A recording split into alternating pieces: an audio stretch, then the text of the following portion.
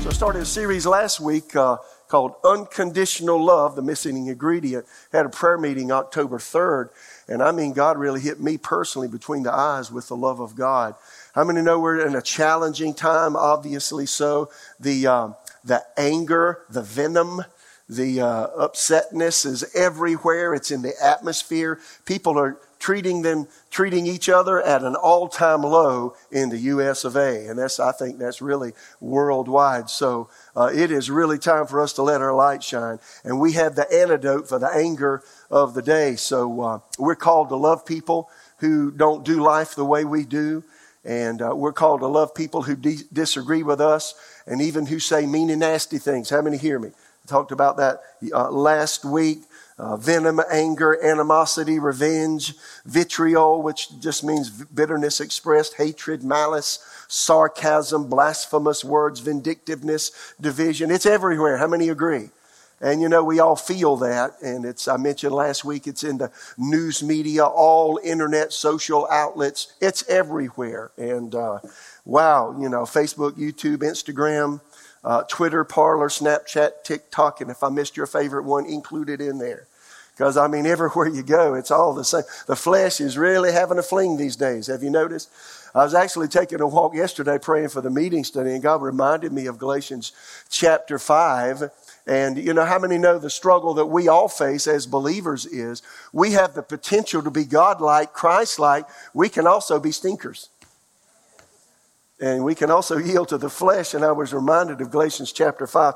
I looked at several translations, but the one that won out for me was Passion Translation. Listen to this one. Listen to Galatians 5. This is the challenge we face. And this is what we're facing every single day. It says here, beginning with verse 16, as you yield freely and fully to the dynamic life and power of the Holy Spirit, you will abandon the cravings of your self-life. Now, his translation calls the flesh self-life. I think that's pretty accurate, don't you?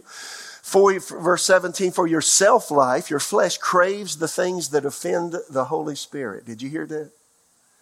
There's part of you that craves what God doesn't like. That's what he said. And hinder him from living free within you.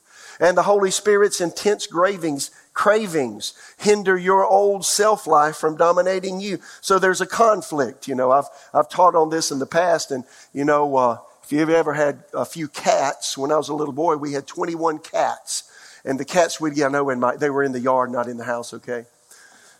Too many pots to clean if you do that. But anyway, and they would be antagonistic, and you'd see them, they'd lay their ears back and they'd be gnarling and, getting ready to fight. That's kind of like the flesh versus the spirit, right? So all of us have that antagonism on the inside. So he says the Holy Spirit's intense cravings hinder your old self-life from dominating you. So then the two incompatible and conflicting forces within you are your self-life, that's your flesh, life of the flesh, and the new creation life of the Spirit. But when you're brought into a full freedom of the Spirit of grace, you'll no longer be living under the domination of the law, but soaring above it. The cravings of the self-life are obvious. Now, what you want to do is check any of these that want to manifest in your life and say, God, help me, right? Sexual immorality, lustful thoughts, pornography, chasing after things instead of God, manipulating others, hatred of those who get in your way, senseless arguments. How plain can this be, right? Resentment when others are favored, temper tantrums, angry quarrels, only thinking of yourself, being in love with your own opinions. If you ever met somebody that's in love with what they think and don't care what you think. Being envious of the blessings of others, murder, uncontrolled addictions, wild parties, and all other similar behavior. Haven't I already warned you that those who use their freedom for these things will not inherit the kingdom of God? So that's a pretty plain list, and I really appreciated Passion Translation because it made it so real. That's the day we're living in. And God has given us, the good news is, a way to live above the passions and yearnings of our flesh, or the fallen nature that we're encased in. Romans chapter 5, verse 5, I mentioned this again last week. Hope does not disappoint because the love of God has been poured out into our hearts by the Holy Spirit. Aren't you glad that God's given you a new way to love? Now, when I talk about love today, and I mentioned this last week, you have to specify what the Bible means when it says love each other. And the love the Bible's talking about, there's not a self-centered love. All of us have a self-centered love, saint and sinner alike. But there's a love that only believers have, and it's an unconditional. Everybody say unconditional. Self-sacrificial. Say self-sacrificial. See, the love that God wants us to walk in is unconditional. That means a person doesn't have to meet any criterion for you to love them. You love them, period. Whether they're nice or unnice. Whether they smell good or smell bad, etc. You just love them, bottom line. And so that's been placed inside of us. And 1 John 3:14, you can be assured that you're translated from spiritual death into spiritual life because you love the family of believers. The scripture says there again, Passion Translation. A loveless life remains spiritually dead. So the thing again that sets us apart is unconditional, self-sacrificial love. The question I have when I read that is, how am I doing with that? So how are you doing with being unconditional in your love to other people? How about self-sacrificial? So we'll go into that in fair detail today. I started last week. I got through the first 5 things that we need to know about this new kind of love. Jesus gave us 2 commandments. Number 1, that actually absorb the 10 commandments. If you can do these 2, you got the 10 covered. And again, the Holy Spirit's placed the commandments of God inside of us, and He helps us do it if we'll do 2 things. Love the Lord God with everything inside of us, and then love our neighbor like we love ourselves. Somebody say, well, I don't love myself. Well, give me a hammer and let me hit your finger. It'll show you how much you love yourself. You'll be putting that thing in. Now, that's just what we do. I know that sounded weird on the audio, but I put my finger in my mouth nonetheless. And then Romans chapter 13, we mentioned last week, he magnified the second part of that. Jesus said, love God with everything within you. And then love your neighbor as you love yourself. Romans 13, Paul said, owe nothing to anyone except the obligation. How many know we have an obligation to love? How you doing with your obligation? That was his challenge to the church in Romans 13. Then number 2, Jesus gave believers a new commandment, which if you obey it, fulfills again all of the others. A new commandment I give you, John 13. He was preparing his disciples for his departure from earth by way of the cross and the ascension. And he says, a new commandment I give you guys, that you love one another as I have loved you. He qualified it. He loved them when they didn't deserve love, when they deserved a spanking. Instead, he loved them anyway, right? He said, by this all will know you're my disciples if you have love for one another. Now, we covered that in great detail last week. Encourage you, if you weren't here, get on the website. You can listen to the audio, the video, and it's all available on all of our the things we have online, whether it's our website or the podcast place and stuff like that. Number 3 is what I wanted to get to today. Number 3, 5 things to know about love. Love cures strife and keeps the dark kingdom out of your life. How many know there are 2 kingdoms that are in opposition to each other today, much like those cats I mentioned, and it's the satanic kingdom and it's God's kingdom. What we all need to keep aware of is darkness works through strife and discord. Can you see how Satan's seeking to tear our country apart by pitting one against another, one ideology against another, and hence one person against another? And that's come to the point that family members hardly speak sometimes to each other because of the disagreements they have about today. Is that true? So the Bible gives some antidotes to this kind of strife. James chapter 3 James is a real practical book. Actually, James really is, the name should be Jacob. That's his Bible name, Jacob, half-brother of Jesus. Very practical person. James 3, this is New King James. But if you have bitter envy and self-seeking, or the King James Version says strife in your hearts, do not boast and lie against the truth. This wisdom does not descend from above, but is earthly, sensual, and demonic. He says there's a wisdom based on strife. What he's saying there's a wisdom based on getting your own way, having the last word, making the other person bad so you can look good. Right? He says it's earthly. He says it's sensual, that's fleshly. Then he says it's demonic. Now that's a strong word. For where envy and self-seeking, or King James says strife exist, confusion and every evil thing are there. How many want to be in the room with every evil thing? How many want to be in the room with confusion? How many want to walk into a house where there's confusion? You know, words. How many know words are powerful? Words create an atmosphere. Have you had the experience I've had, knocked on somebody's door just impromptu? Well, I think I'll just go see so-and-so. Knock on the door, walk in the house, and man, you can cut it with a knife. Everybody's smiling, saying hi, but there sure is not a hi from the heart, because there's some anger, there's some animosity. Words create it. Is that true? So I just wonder, you know, if you could be a fly on the wall, the invisible person, I wonder what your home is like. Is it a place where it's free? A place where you can be yourself? You can voice your thoughts without anger, without animosity? What's it like? Or is it a place that's filled with strife? Amplified New Testament says this of these verses, verse 14, if you have bitter jealousy or envy and contention, which is rivalry, selfish ambition in your hearts, don't pride yourself on it and thus be in defiance of and false to truth. This superficial wisdom is not such as comes down from above, but is earthly, unspiritual, or animal, even devilish or demoniacal. It's of the devil, he says. For whoever there's jealousy, envy, contention, rivalry, selfish ambition, there will also be confusion, unrest, disharmony, rebellion. Then Amplified says, and all sorts of evil and vile practices. Passion Translation of verse 16 says, where there's jealousy and selfishness, strife, where they're uncovered, you'll find many troubles and every kind of meanness. It's another way to put it, isn't it? So if you want some meanness manifesting in your office, in your job, in your relationship with the people that you're associated with, just put a little strife in there. How many know strife is necessary for Satan to do what he wants to do in any life? So Susan likes these candles. She has, y'all burn candles in your house? What's that other thing? Scentsy, is that what you call it? Yeah. Well, you know, the way you put those things out is a fire's got to have oxygen to burn, right? So what do? Stick the top on it and it kind of goes out. Is that true? Yeah. So think of what happens when I get into strife, I'm lighting a fire.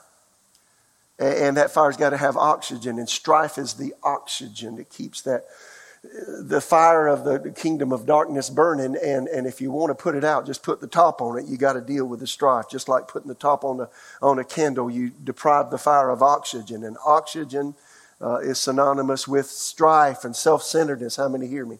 And Satan wants you to walk in strife. Just figure it out. Satan wants you to walk in strife as a believer, because he wants to manifest his kingdom wherever you're at to aggravate you and hinder your relationship with other people. So here's the way all of us have to deal with strife. And if you say you don't, well, I'm going to come and pray for you, because you're not being honest.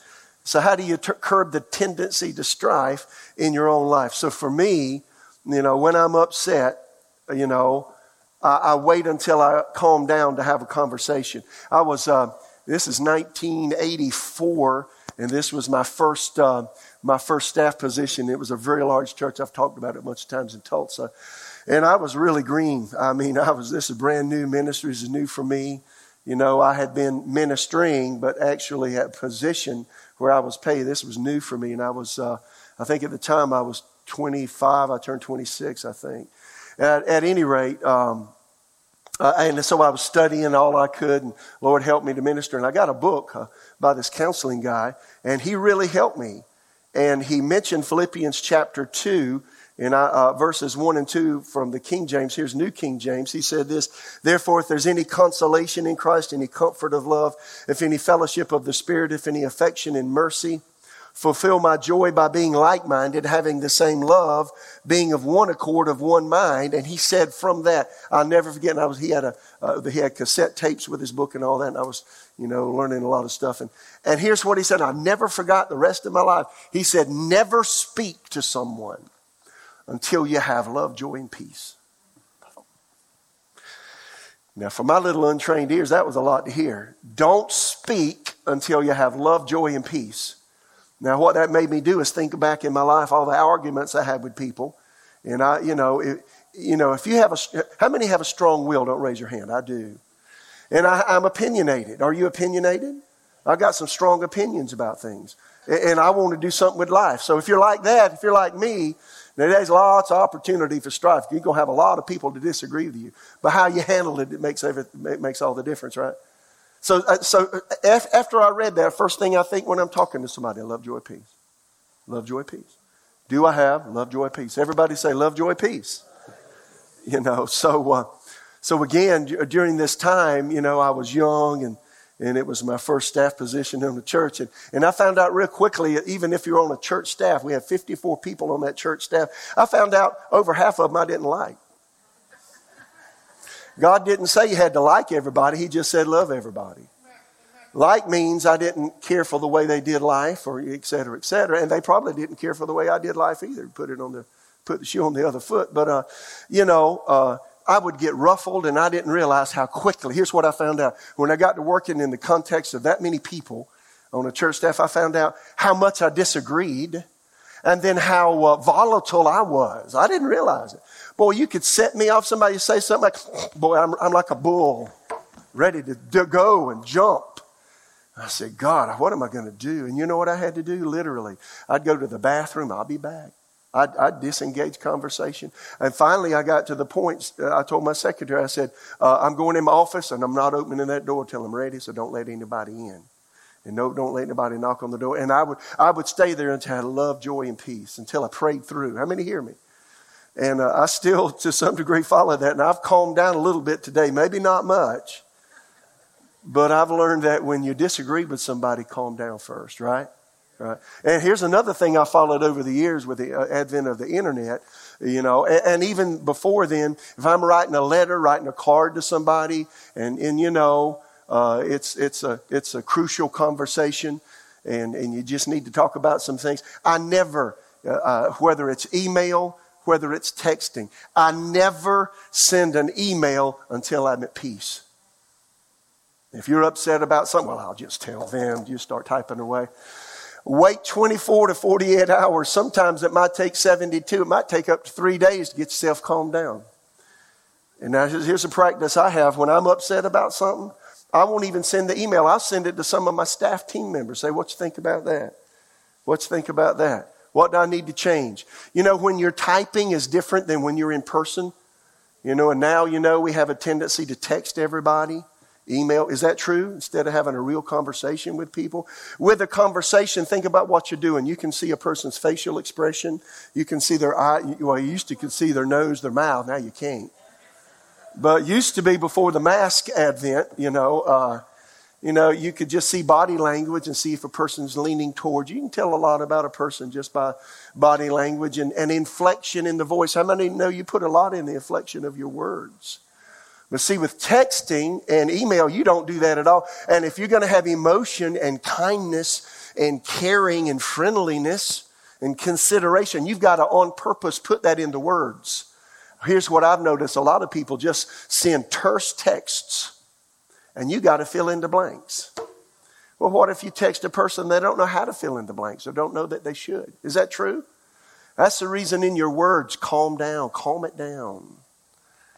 If I'm upset with somebody, I don't text them for a while. Sometimes I never would because I can't get over being upset. Just being real. Is that true? I'll tell them what I think. You just messed up. You just let the dark kingdom in.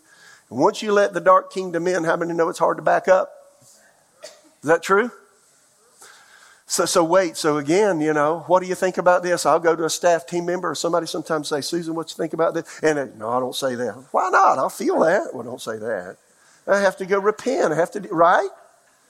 So, I'm telling you, you're smart if you wait. Love, joy, and peace. How many know we all have the tendency and have to deal with carnality? All of us can be carnal at times. Yes or no? If you can't say yes, you're not being real with yourself. 1 Corinthians 3, listen to this. This is King James. Our brethren could not speak to you as spiritual people, but as to carnal. Now, the Apostle Paul already told the Corinthians that he loved them. So once he got over loving them, he said, let's get real. And he said, I couldn't speak to you as a spiritual. You're just still carnal. You're babes in Christ. I fed you with milk, not solid food. For until now you're not able to receive it. Even now you're still not able, for you're still carnal. For where there are envy, strife, divisions among you, are you not carnal and behaving like men? Now, Passion Translation hit me on this one. It was really good. He says, brothers and sisters, when I was with you, I found it impossible to speak to you as those who were spiritually mature people, for you're still dominated by the mindset of the flesh, and because you're immature infants in Christ. I had to nurse you and feed you with milk, not with solid food of more advanced teachings. Because you weren't ready for it. In fact, you're still not ready to be fed solid food. For you're living your lives dominated by the mindset of the flesh. Well, he's not necessarily trying to win friends with what he's saying, but he's being real. How many know a person that loves you will be honest with you? And you want the kind of friends that will look at you sometimes and say, can we talk? And I've got friends like that in my life who'll put me aside. Pastor, can we talk? Well, yeah, what's up? And then you just need to shut up. And just let them say what they got to say. And then don't say a word afterwards. Say, really? Really? Is that true? Yeah, I think so. That's what Paul was doing to the Corinthian believers. He said, you're living your lives dominated by the mindset of the flesh. Ask yourselves, is there jealousy among you? Do you compare yourselves with others? Do you quarrel like children and end up taking sides? Ooh. If so, this proves that you're living lives centered on yourselves, dominated by the mindset of the flesh, and behaving like unbelievers. Now, you know, he could have written that today. Is that true? Man, it just so fits. Again, the demonic realm wants to come in to steal, kill, and destroy in our marriages, in our relationships, in our jobs, in the close connections we have with people. Let me also say this. Most of us have a nice side. And let's get right. So you know, when you come to a church like this, when you maybe see people once a week, twice a week, whatever, maybe engage them in conversation during the week or whatever. But generally, you showing your best behavior. Hey, how you doing? I'm good. And you're smiling, everything's fine, and you're doing elbows or you're fisting, or some people are shaking hands now, whatever. But most all of us have a nice side. But how many know you can also be a stinker? So the real test of character comes when the relationship comes and you disagree. In the relationship, disagreement comes. That really shows what shows who I am is not when people are nice to me. And who you are doesn't really come out when people are nice to you. What your character is really like is what you're like when people don't like you and say things that hurt you and offend you and wound you. Yes or no? That's when the real us comes out. You know, Susan and I got 6 grandkids, 2 on the way. I love to brag on it. We got 4 children. So we're accustomed to being around small children. You're around small children a lot. I mean, you could eat them alive. They're sweet as pudding, I think. They're so sweet. I look at some of my grandkids. They're so sweet, look. But, they get, a year and a half, 2 years old. And they want this toy. They want to look at that movie. They want to do it. No, not right. Yeah! You find out what they're really like, right? Babies are sweet until they don't get their way. Spiritual babies are sweet until they don't get their way. Yes or no? So see, obviously, what's the next question? So what am I like when people do things that I don't like? How do I respond, right? See, that determines spirituality. Not that you're real sweet on Sundays when you're meeting your friends in the foyer. No, it's what you're like when the rubber meets the road and there's some disagreements, right? Honeymoon is always over at some point. That's why, listen, when I counsel people that want to get married, often one of the first things I ask them, when's the last time you had a disagreement or call it a fight? I've had people say, we've never fought. And I said, you lying. No, they say we really haven't fought. I said, I know you're lying. You're saying things, but you're not saying what you really think and feel. Let me ask you a question. Do you think Susan and I ever disagree? Jesus, help me. Why do we disagree? Because she doesn't think the way I do. Is that a problem? Not unless I make it a problem. Is that true? And I appreciate the fact that Susan doesn't think like me. Most every time I've made a decision and Susan said, now you may want to consider that and reconsider that because here's what I think. And it made me mad. I said, I don't like that. I don't agree with you. And I made the decision opposite of what she said.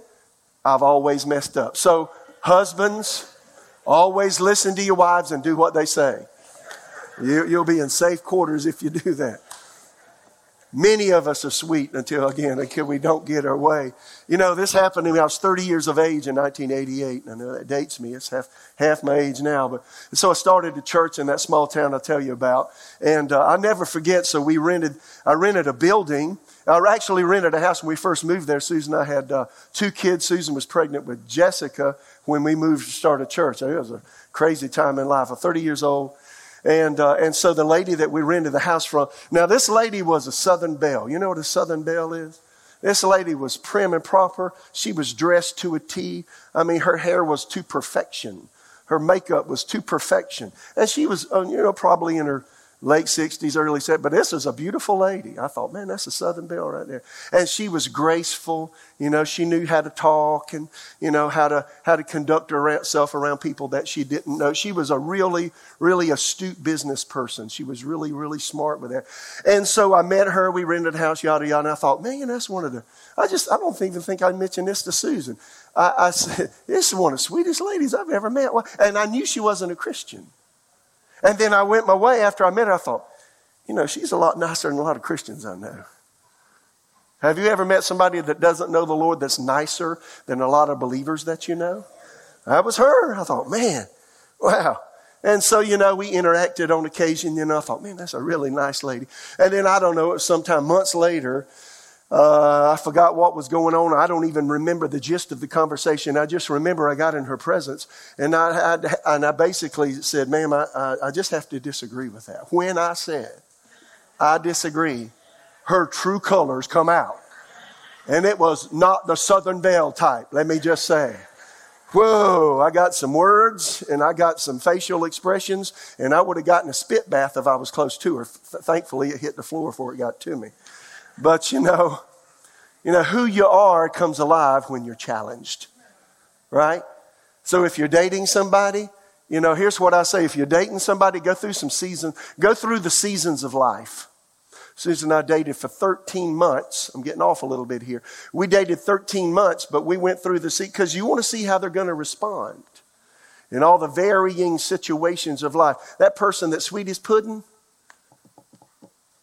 they might turn to lemon when something doesn't go their way. You won't figure it out, right? And so a lot of people, they wish they'd have listened to that later on. How many hear me? Well, it's quiet when you start talking about that. I just felt it quieting down here. Philippians 2:3, let nothing be done through strife or vainglory, selfish ambition. In lowliness of mind, let each esteem others better than yourself. 2 Timothy chapter 2. Here's Passion Translation. I'm skipping down a little bit. Verse 23. Stay away from all the foolish arguments of the immature, for these disputes only generate more conflict. For a true servant of the Lord Jesus will not be argumentative, but gentle towards all and skilled in helping others see the truth, having great patience toward the immature. Then with meekness, you'll be able to carefully enlighten those who argue with you so you can see God's gracious gift of repentance and be brought to the truth. This will cause them to rediscover themselves and escape from the snare of Satan, who caught them in his trap, so they will carry out his purpose. So again, if you pride yourself on winning the conversation, you need to humble yourself and repent. How many hear me? If you're a kind of person with I have a really forward personality if you hadn't figured it out yet. If you're around me, you know that. But you know what I found out? I don't need to have the last word. And God's had to deal with me about that. I don't have to be right. I just need to learn to listen. How many hear me? If you just learn to listen, so what if you're not right? So what if you don't get the last word? If you have to, I think that's this thing called PRIDE. If all you do is talking about you and what you think, you're full of pride. See, that's me. See, I've had to deal with that. Pride, I think it's a mile deep in the Horton clan, and I've had to deal with me about that. But so again, stay away from foolish arguments. He says, Passion Translation. The demonic realm is invited to do life when I choose strife. Huh? So again, summarizing, if you get upset, delay your response before you respond. So to speak, pray through, and you'll be a lot better off. Number 4 here, Jesus introduced the concept of loving your enemies to the disciples. Now, I want to read this from Luke chapter 6, and I'm choosing again the Passion Translation. As I read this, I'm trying to look at the nuances of what a person says and the translation of what it says, and I want it to be practical as possible. And I couldn't find another translation. I looked at New Living Translation, New King James, and others, even Message Paraphrase. This one won out. Listen, if you will listen, this is Jesus speaking to his disciples. This is the Sermon on the Mount. He's trying to talk to them about godly values for living and carrying on life with other people. And he says, but if you will listen, I say to you, love your enemies and do something wonderful for them in return for their hatred. Now, when he said that, he may have paused and they looked at him like a dog that's being whistled at. Turns his head. You ever seen a dog turn his head at you? They said, what you talking about? When someone curses you, bless that person in return. Now, is that opposite of what you want to do? You better believe it. When you're mistreated and harassed by others, accept it as your mission to pray for them. Man, that's good. Isn't that good? Do you do that? Don't answer. If someone takes away your coat, give him as a gift your shirt as well. You got my shoes, you want my socks? You got my coat, you want my breeches, you can't have them. I'll give you something else, When someone comes to beg from you, give to that person what you have. Now this is tough. When things are wrongly taken from you, do not demand that they be given back. I know it gets quiet. However you wish to be treated by others is how you should treat everyone else. Do to others what you would have them do to you, other translations bear. I learned that as a little kid in Sunday school. Do I do that? Wow, we need that today on every building we enter. Is that true? We need to be reminded. Are you really showing true love by only loving those who love you back? Even those who don't know God will do that. I talked about that last week. You can find some really friendly people at a bar. They're drinking, carrying on, but they like each other because they like each other back. Are you really showing compassion when you do good deeds only to those who do good deeds to you? Even those who don't know God will do that. If you lend money only to those that you know will repay you, what credit is that to your character? Even those who don't know God do that, but love your enemies. Wow. When he says love your enemies, that means have unconditional, self-sacrificial love and do something nice when they don't do nice to you. Say something nice when they don't say nice to you. Pray for them when they try to take advantage of you. That's what he's saying. Love your enemies. Continue to treat them well. When you live Monday, don't despair if you're never paid back, for it's not, watch this, for it's not lost. You will receive a rich reward and you will be known as true children of the Most High God, having his same nature. For your Father is famous for his kindness to heal even the thankless and cruel. Show mercy and compassion for others, just as your heavenly Father overflows with mercy and compassion for all. Isn't that good? So somebody takes advantage of you. Are you supposed to go tell everybody? Don't have anything to do with them. No, shut it. Just be quiet. So they took advantage of me. Just be quiet. I mean, what they did will show up eventually anyway. Yes or no? And then what he said right there, you're known in heaven when you don't retaliate and get even with. But when you choose to love and the person doesn't deserve it, there's rewards being gained. Jesus will come up to you one day when you get up on the other side and say, that was really great, thank you. And he may have something to put in your hand called gold, jewels, precious stones, silver. Wouldn't that be cool?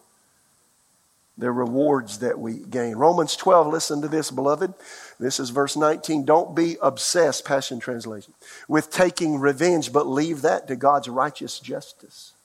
For the scriptures say, if you don't take justice in your own hands, I will release justice for you, says the Lord. Is that good? And if your enemy's hungry, buy him lunch. Win him over with kindness, for your surprising generosity will awaken his conscience, and God will reward you with favor. Never let evil defeat you, but defeat evil with good. How does evil defeat? Isn't that good? I don't know about you. See, it gets quiet when you talk about this because it's so unlike the flesh. I was watching my grandkids the other day, and one had a toy and somebody else got, that's mine. And that's what we do. Somebody pushes us, we push them back. Is that true? Somebody slurs us with their words, we come back with just just a little bit stronger. No, he said, when you don't retaliate, hear what he said? I will release justice for you. Is that good? Somebody's done something completely unfair, taken advantage of you, found a loophole in the law and just dug it and used it against you. See, God watches everything. And the ground is level at his feet. And payday one day comes. Don't try to do it yourself. I'm not saying don't do sometimes. Sometimes God will lead you to do something. Most of the time when it's particularly, if it's hurting other people, he may lead you to do something. But if it's just a dig towards you, God may say, suck it up, buttercup. Love them. Payday's coming one day, but don't let it be from your hands. Let it be from mine. Because I'm fair, equitable, just, and right. How many hear me? So again, if we try to retaliate, he said, bottom line, evil defeats us when we act like that. So with this loving your enemy, love your enemies. Do good to them that hate you. Do nice things in return. Pray for them that use you to their advantage. How about make this personal? What about your marriage? What if your spouse is not treating you the way you think you ought to be treated? What you supposed to do? You're just sorry thing. No, you need to hush. You need to shut up. You're supposed to be saying, you don't ever love me. You don't cook for me. I have to ask you to do them. Hush. Just hush. Give them something. Do something for them. Be sweet to them when they're not sweet to you. Well, that's wrong. No, it's not. That's what Jesus said do. If you do that, you'll bring the blessing on your life. It's quiet. Wonder how many marriages are not singing because they're self-centered. So he never treats me right. He acts like I'm not even in the room. Well, we'll pour him a cup of coffee. Bake him a pie. Huh? Go buy him his favorite shirt. Get his keys and say, you're almost out of gas. Let me go gas up your truck for you.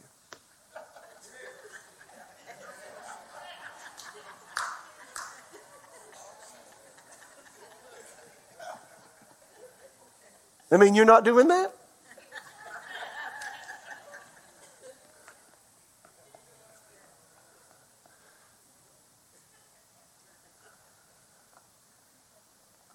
Or husband, you don't think your wife's doing what she ought to do. Love her. Well, she don't deserve it. Well, you didn't deserve to be loved by God. You deserve to go to hell. Jesus loved her while you were a sinner. Why can't you love your spouse when she's not doing everything you want to do? Are you a baby sucking your thumb? Or are you grown up? Right? Whew. I'll just leave all that right there and let's think about it the rest of the day. The notes are here. I want to end with this, and I'm closing. This love, see, it's an alien to this world. I read this, y'all. I read this back in the early 80s. I've got a set of books by Kenneth S. Wiest. Word studies in the Greek New Testament. And I was reading 1 John 3.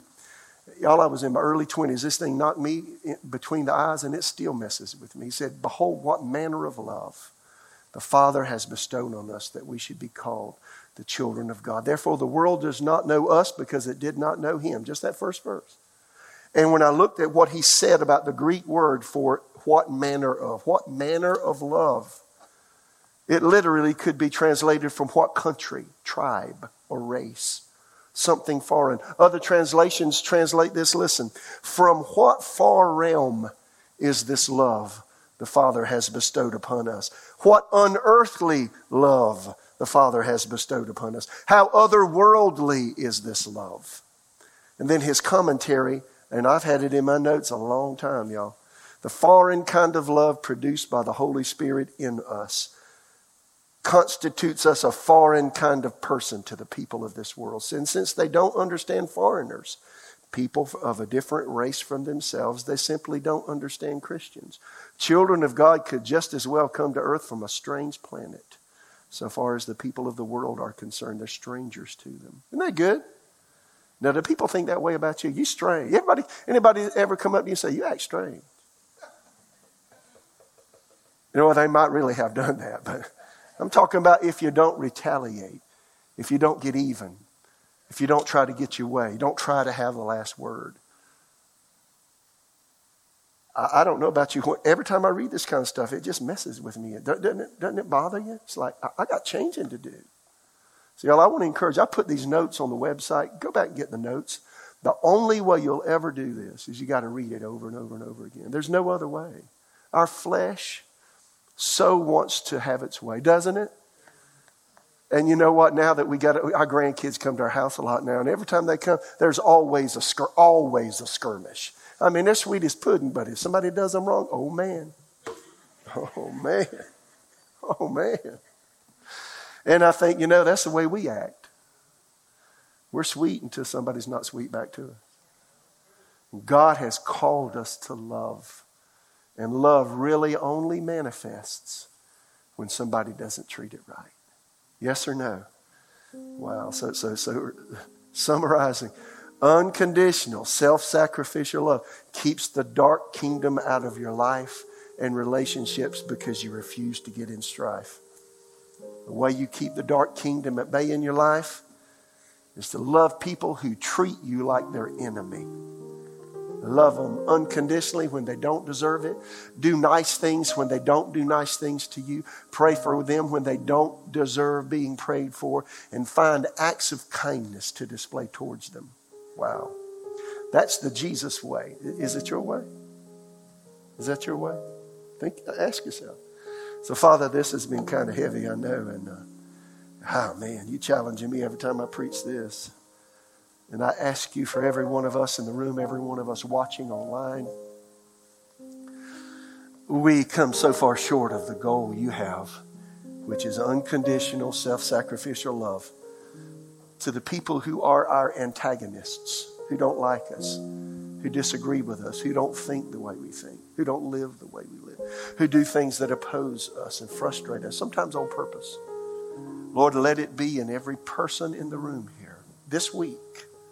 Give us opportunities to show your love. That means when something's not going right, we love them anyway. When they don't treat us properly, help us to love them. Work it out, sir. All of us need your grace, and all of us need your help. Forgive us for where we fail, and help us to go this direction of loving our neighbor as we love ourselves, of doing to others what we want them to do to us. And we just commit ourselves into your hands. In Jesus' name.